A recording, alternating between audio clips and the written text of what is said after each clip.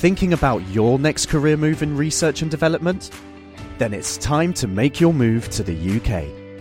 The nation that's investing £20 billion in R&D over the next 2 years. The nation that's home to 4 of the world's top research universities. The nation where great talent comes together. Visit gov.uk/great talent to see how you can work, live and move to the UK.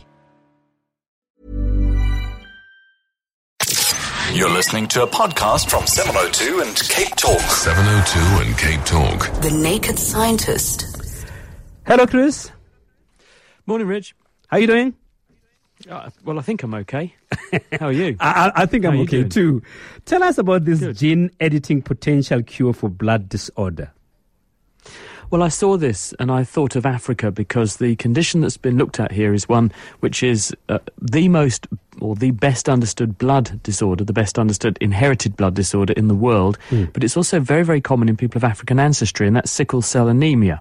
Yeah. And sickle cell anemia occurs because there is one genetic letter wrong in the gene for hemoglobin, which is the red pigment inside your red blood cells, and they carry oxygen around the body. And this particular gene change is very common in Africans because by sheer chance, it happens also to give strong resistance to malaria. So it keeps the gene artificially circulating in the population at very high levels. And people who are carriers of that gene tend to be quite healthy. But people who have 2 copies of the gene abnormal, in other words, one from their mum and one from their dad, means they can't make any healthy hemoglobin. And this makes them have sickle cell anemia. And what happens in these individuals is that the red blood cells, because the hemoglobin clumps together under low oxygen conditions, it deforms or distorts the cells, making them a sickle shape, and they lodge in blood vessels. This is painful. It causes joint pains. It causes bony problems, and other organs are damaged, and it causes anemia. Now, at the moment, the only way to really deal with this is to give people drugs which have side effects. You can give them blood transfusions which have side effects, or very radically, you can give people a bone marrow transplant. But it's not ideal, and we need a better solution.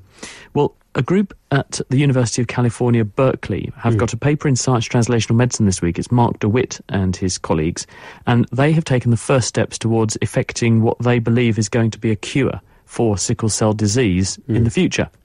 What they've done is they've taken the stem cells from the bone marrow of individuals who have sickle cell disease, and these are the cells that make red blood cells. They collected them from the circulating blood, which you can do. They then, in the dish, add various factors which can edit the DNA of these cells, and this is a system which has been in the news a lot recently. It's called CRISPR-Cas9, and this is a DNA editing toolkit, effectively. And what it does is it recognises the incorrect part of the DNA, it cuts it like molecular scissors, snips out the wrong bit and pastes in a correction. They've used this technique on these stem cells and shown that they can turn cells from people with sickle cell disease who are previously incapable of making any healthy hemoglobin into a population of cells that now make at least half of their hemoglobin from the adult healthy form of hemoglobin. And then what they said was, well, we need to know that if we were to put these cells back into the patient, because the idea here is that you'd have a patient with sickle cell disease, you could take some of these sorts of stem cells out of them, fix them genetically in the dish, so you didn't have to risk the DNA of the person in the person. And then once the cells have been genetically repaired, you put them back into the person, they'd go back to the bone marrow, and then they'd make healthy blood. But in order to prove that might work, then the first steps they've taken in this study was, having edited the cells, they then infused them into mice where the immune system had been manipulated so that they wouldn't reject these human cells. And they went back 4 months later and they could find these human-modified blood cells in the bone marrow, perfectly healthy, and therefore capable of making the right sort of hemoglobin. So this shows that you can edit the DNA of these cells to convert them into cells capable of making healthy hemoglobin. You can also infuse the cells back into the bloodstream and they go back to the bone marrow, and therefore one would presume, although at the moment this is a study done in the dish and in mice, so we can only speculate, but you would presume that if you did this in a human, you'd be giving them their own cells back, they would go into the bone marrow and then make healthy blood cells for that person going on into the future. So really exciting study. It is. And you say this is prevalent in the African continent? Yes, about 250,000 children are born with sickle cell disease every year, but the number of carriers is very, very high. And this is just because in areas where you see a lot of malaria, individuals who are carriers of one of the sickle cell genes, if you look in their blood, you can see that they have the condition. It doesn't manifest sufficiently to make them unhealthy. So they have the benefit of being resistant to malaria, but they don't have any of the disbenefit of having sickle cell disease. But of course, if you've got lots of people in the population carrying the gene, then naturally you're going to see a number of individuals cropping up who occasionally have 2 copies of the gene because they've got both parents are carriers, and therefore 1 in 4 of those children is going to have the disease. And this means that you do unfortunately have this situation where 250,000 kids are condemned to have the symptoms of sickle cell disease, and then that's what they're born with. Chris, the challenge with this scientific research is that it takes time before they can be implemented and the results bear fruit. How long are we going to be able to wait to be able to see this now practiced in humans? Well, this is a hard question to answer because, number one, our priority is safety. Because when you are fiddling around with people's genetic information, we know that cancer is a genetic disease. And the last thing anyone wants to do is, in the course of trying to make someone better, is to do something to them which, once you've done it, you cannot go back. There's no reversing the process, and you could leave them with an even worse prognosis. So it is absolutely critical, before we go anywhere near this pathway, that people know precisely what they're doing, they know exactly what the outcomes are, and they also know that it's safe. That's going to take time, but because this is such a powerful technique and so many people are exploring it for so many other possibilities as well, it's being researched from many different angles and facets. Therefore, this is progressing incredibly rapidly, and given the huge gains that it could contribute, not just to sickle cell disease, but to people with many different genetic disorders and other blood disorders, then it is potentially a huge step forward. Okay, sure. When we come back, Chris, we'll take a call from Rebecca, Steve, Dee, and Desmond. 702 and Cape Talk. The Naked Scientist. It's 19 minutes past 10. Welcome back. My name is Richard Mkondo. I'm sitting in for Redi on 702 and Cape Talk. We are with the Naked Scientist, and you can call us on 021-446 0567 or on 883-0702. Now let's take some call, Chris. Rebecca? Hi there, guys. I wanted to ask Chris, please. I think it's the PCV vaccination at birth. It gave my daughter, and I know this happens often, a huge boil on her arm. And I wonder why this happens, and maybe if there's something I can do to relieve the symptoms. PCV. So what was the vaccination again? I think it was the PCV. It was one at birth. I'm sorry, I'm a bit ignorant. I can't remember. Oh, right, okay. You don't mean because sometimes babies get a vitamin K injection at birth? No, it wasn't. It was some big vaccination. I'm sorry, I'm stupid. I can't remember what it was. But apparently I'm sure you're not stupid. It gives a boil. Well, the thing is, Rebecca, that regardless of what you're doing when you are, what you're giving in terms of vaccination, when we are vaccinating an individual, what you're doing is injecting into the muscle a solution which has got antigen, which is the thing you want the immune system to recognise, and some fluid, and it's also got something called an adjuvant in it. And you're squirting that into the muscle, in between the muscle fibres, and it splits apart the muscle fibres, and muscles have a good blood supply, and you're doing a bit of damage to the muscle. And that's a good thing because the damage causes inflammation, and the inflammation carts off the antigen to your local lymph nodes, which are the glands that you can feel under your arms, you can feel them at tops of your legs, in your necks. They're like lymphocyte school, where your white blood cells are being educated what to respond to. So it's a good thing you get a bit of inflammation, but sometimes the damage that's being done when you do the injection can swell more, and the inflammation can be painful. It shouldn't produce a nasty pussy boil, but if there is infection that's getting in at the same time, that could do it. Or sometimes when we give injections against certain bacteria, in the old days in the UK it's been discontinued now, but in many countries it's still used, the injection we use against TB, which is given at birth. This also will produce a sort of slightly pussy lesion under the skin. That doesn't go into the muscle, it just goes into the skin, and it's because it sets up this chronic inflammatory area which is driving the immune system to respond to the bug. But I don't know particularly what that injection you were referring to is, so I can't comment any further than that more generically. Okay. Thanks, Chris. Steve? Yes. Hi, guys. Hello, Steve. My wife's 45 years old. Yes. She's been putting various expensive creams on her face for the last 30 years. Yes. And if you add up the whole amount in gross, probably about 30, 40 kilos of cream that she stuck on her face in the last 30 years. Where does it all go?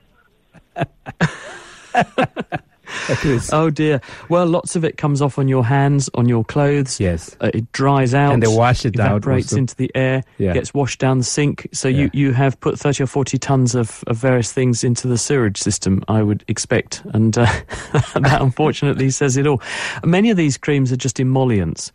And what that means is that they are substances that bind water and they soak into the skin and they take water with them, and they therefore keep the skin nice and sort of well nourished, and they prevent the skin from drying out. And this is a sort of plumping effect, because if you've got nicely damp skin, it sort of swells and looks nice and full. It doesn't look sort of craggy. That's how they tend to work. But at the end of the day, when they dry out, because a lot of these things, the mass of them is water, when they dry out, then they're just going to disappear because the water evaporates. So there's a range of things. One, wipe them off, wash them off, and some of the water in them evaporates as well. So I'd say that's probably where they've all gone. Steve, are you happy with that? Oh, he's gone. Dee? Hello, Dee? Yes. Hello. Hello, Dee. Yeah, so I was diagnosed with a sickle cell disease when I was 1. So I've been taking the hydroxyurea for about 6 years now. But you were talking about the dangers of taking some of these medications, and I'd like to know your thoughts on that. Yes, well, I'm really pleased to hear that the story resonated with you, and thanks for calling in. The bottom line is that taking any drug has side effects, and it's not ideal for someone but if it makes them better than they would otherwise be, then it's a necessary evil. It's a good idea to do that. There are a range of side effects with hydroxyurea. One of the things it does is it acts as an anti-proliferative agent. It stops cells dividing, and therefore it can have a slight depressing effect on the immune system. It can increase the chances of a person succumbing to certain infections. But at the end of the day, if you're taking this and it's making you better than you otherwise would be, then for goodness sake, don't stop doing it. But bear in mind that there are always consequences whenever you take any drug, whether it's an aspirin, a paracetamol, or in this case, hydroxyurea. Just as a comment, I'd like to say thank you to Narcan Armistorm, who is at Camo Alive, who just tweeted at Naked Scientists and said, in reference to, I think it was Rebecca's question, she was referring to the BCG, which is the TB vaccination. I did mention that. This is the bovine TB, which is an attenuated TB that we inject into the skin, and it sets up a chronic inflammatory response there, driving a very good immune response, so that you have your immune system pre-armed. So if you encounter TB later in your life, which 1 in 3 people in the world are infected with, very, very common, then you already have this more resilient immune response, and it stops the bug from disseminating through your body. So it's a good way to prevent people getting what we call miliary TB. Okay, thanks a lot. Mark? Actually, let's talk to Mark. Mark? Hello. Hello, Mark. Yes. I need to find out this issue of quantum therapy. We use a machine like a joystick, and the computer is able to read the entire body and really diagnose whatever disease you have. I don't know whether you know anything about it, whether it works or what it is. No, I've not come across anything like that. But the bottom line is that when you have a problem with some part of your body, then having a scan can sometimes show which bit of the body is going wrong. And when the person puts you into a scanner, which may be either an MRI, magnetic resonance imaging scanner, or a CT, a computed tomography scanner, which uses X-rays, then you lay on a tray and you slide into the scanner in the case of an MRI, and you slide through a sort of donut-shaped ring in the case of CT. And it rebuilds this amazing three-dimensional replica of the inside of your body on the computer. Now, the operator will use a joystick to control when you go in and out of the scanner, so that might be what you're thinking about. But I'm not aware of anything beyond that, apart from on Star Trek. It's being used mostly worldwide, the US especially, in South Africa. But what the patient does, holds this joystick, and it's able to read your heartbeat, your vitamin deficiency, everything, and you pay a price for it. But I don't know. Yeah, it sounds too good to be true to me. It sounds a bit iffy. If it was that good, I think most hospitals would have one, and mine certainly hasn't. Okay. Desmond? Yeah, good morning, Rich. Chris, Hi. how are you doing? I'm all right. How are you? Yeah. It's an age-old question. Apparently, that our brain capacity and the portion of it that we use is relatively small. Yes. Now, what is the other part of our brain for? How do we trigger that use? Will we ever be able to trigger that use? And if we do, what implications will it have on our intelligence, on mankind, on whatever, Yeah. Well, I think that the majority of people listening to this programme are using all of their brain, of course. It's a myth, actually. I don't know where it comes from, but there's this idea that we only use 10% of our brains all the time. In fact, I know people who probably only use 10% of their brains 10% of the time, but they're in the minority. The fact is that your brain is so metabolically hungry. It uses so much energy and accounts for so much of the blood flow going through your body. In fact, 1 part in 5, so 1 litre of every 5 that your heart pumps out goes straight round your brain. And your brain only weighs 2% of your entire body mass, even less in some people's cases. I've sat next to them on the airplane and on the bus. And the fact is that that is such a high cost to pay for any organ that evolution would not have allowed you to develop such a metabolically hungry thing to have sitting there doing nothing for 90% of the time. And you only have to look at someone who has had an injury to their brain or their nervous system, and you can see that they always have a problem. It doesn't come and go 90% of the time. So you use all of your brain all of the time, but what you do is to increase the activity of some areas of your brain more than other areas to attend to certain jobs and tasks, because the brain isn't a homogeneous mass, a blob of cells that just all do everything all the time. Different parts of the brain are specialised for doing different roles. You have a region of your brain which controls your movements. You have a region of your brain that decodes what you're listening to. You have a region of your brain that decodes what you're looking at. So if you do a task which involves looking at something or identifying certain shapes or listening to something, you will see the area of the brain that's specialised for doing that task become even more active than its baseline level of activity. It doesn't mean that all of the other areas of the brain switch off when you're doing that. It just means that there's an augmentation of activity in the area which is a bit busier because it's attending to the task that you are asking your nervous system to do at that time. So it's a myth that you only use 10% of your brain. You don't. You need all of it. You use all of it all the time, but some bits of it, you increase their activity to focus on doing a particular task well. Chris, thanks a lot. It's a pleasure. Thanks, Rich. Okay. Thinking about your next career move in research and development? Then it's time to make your move to the UK.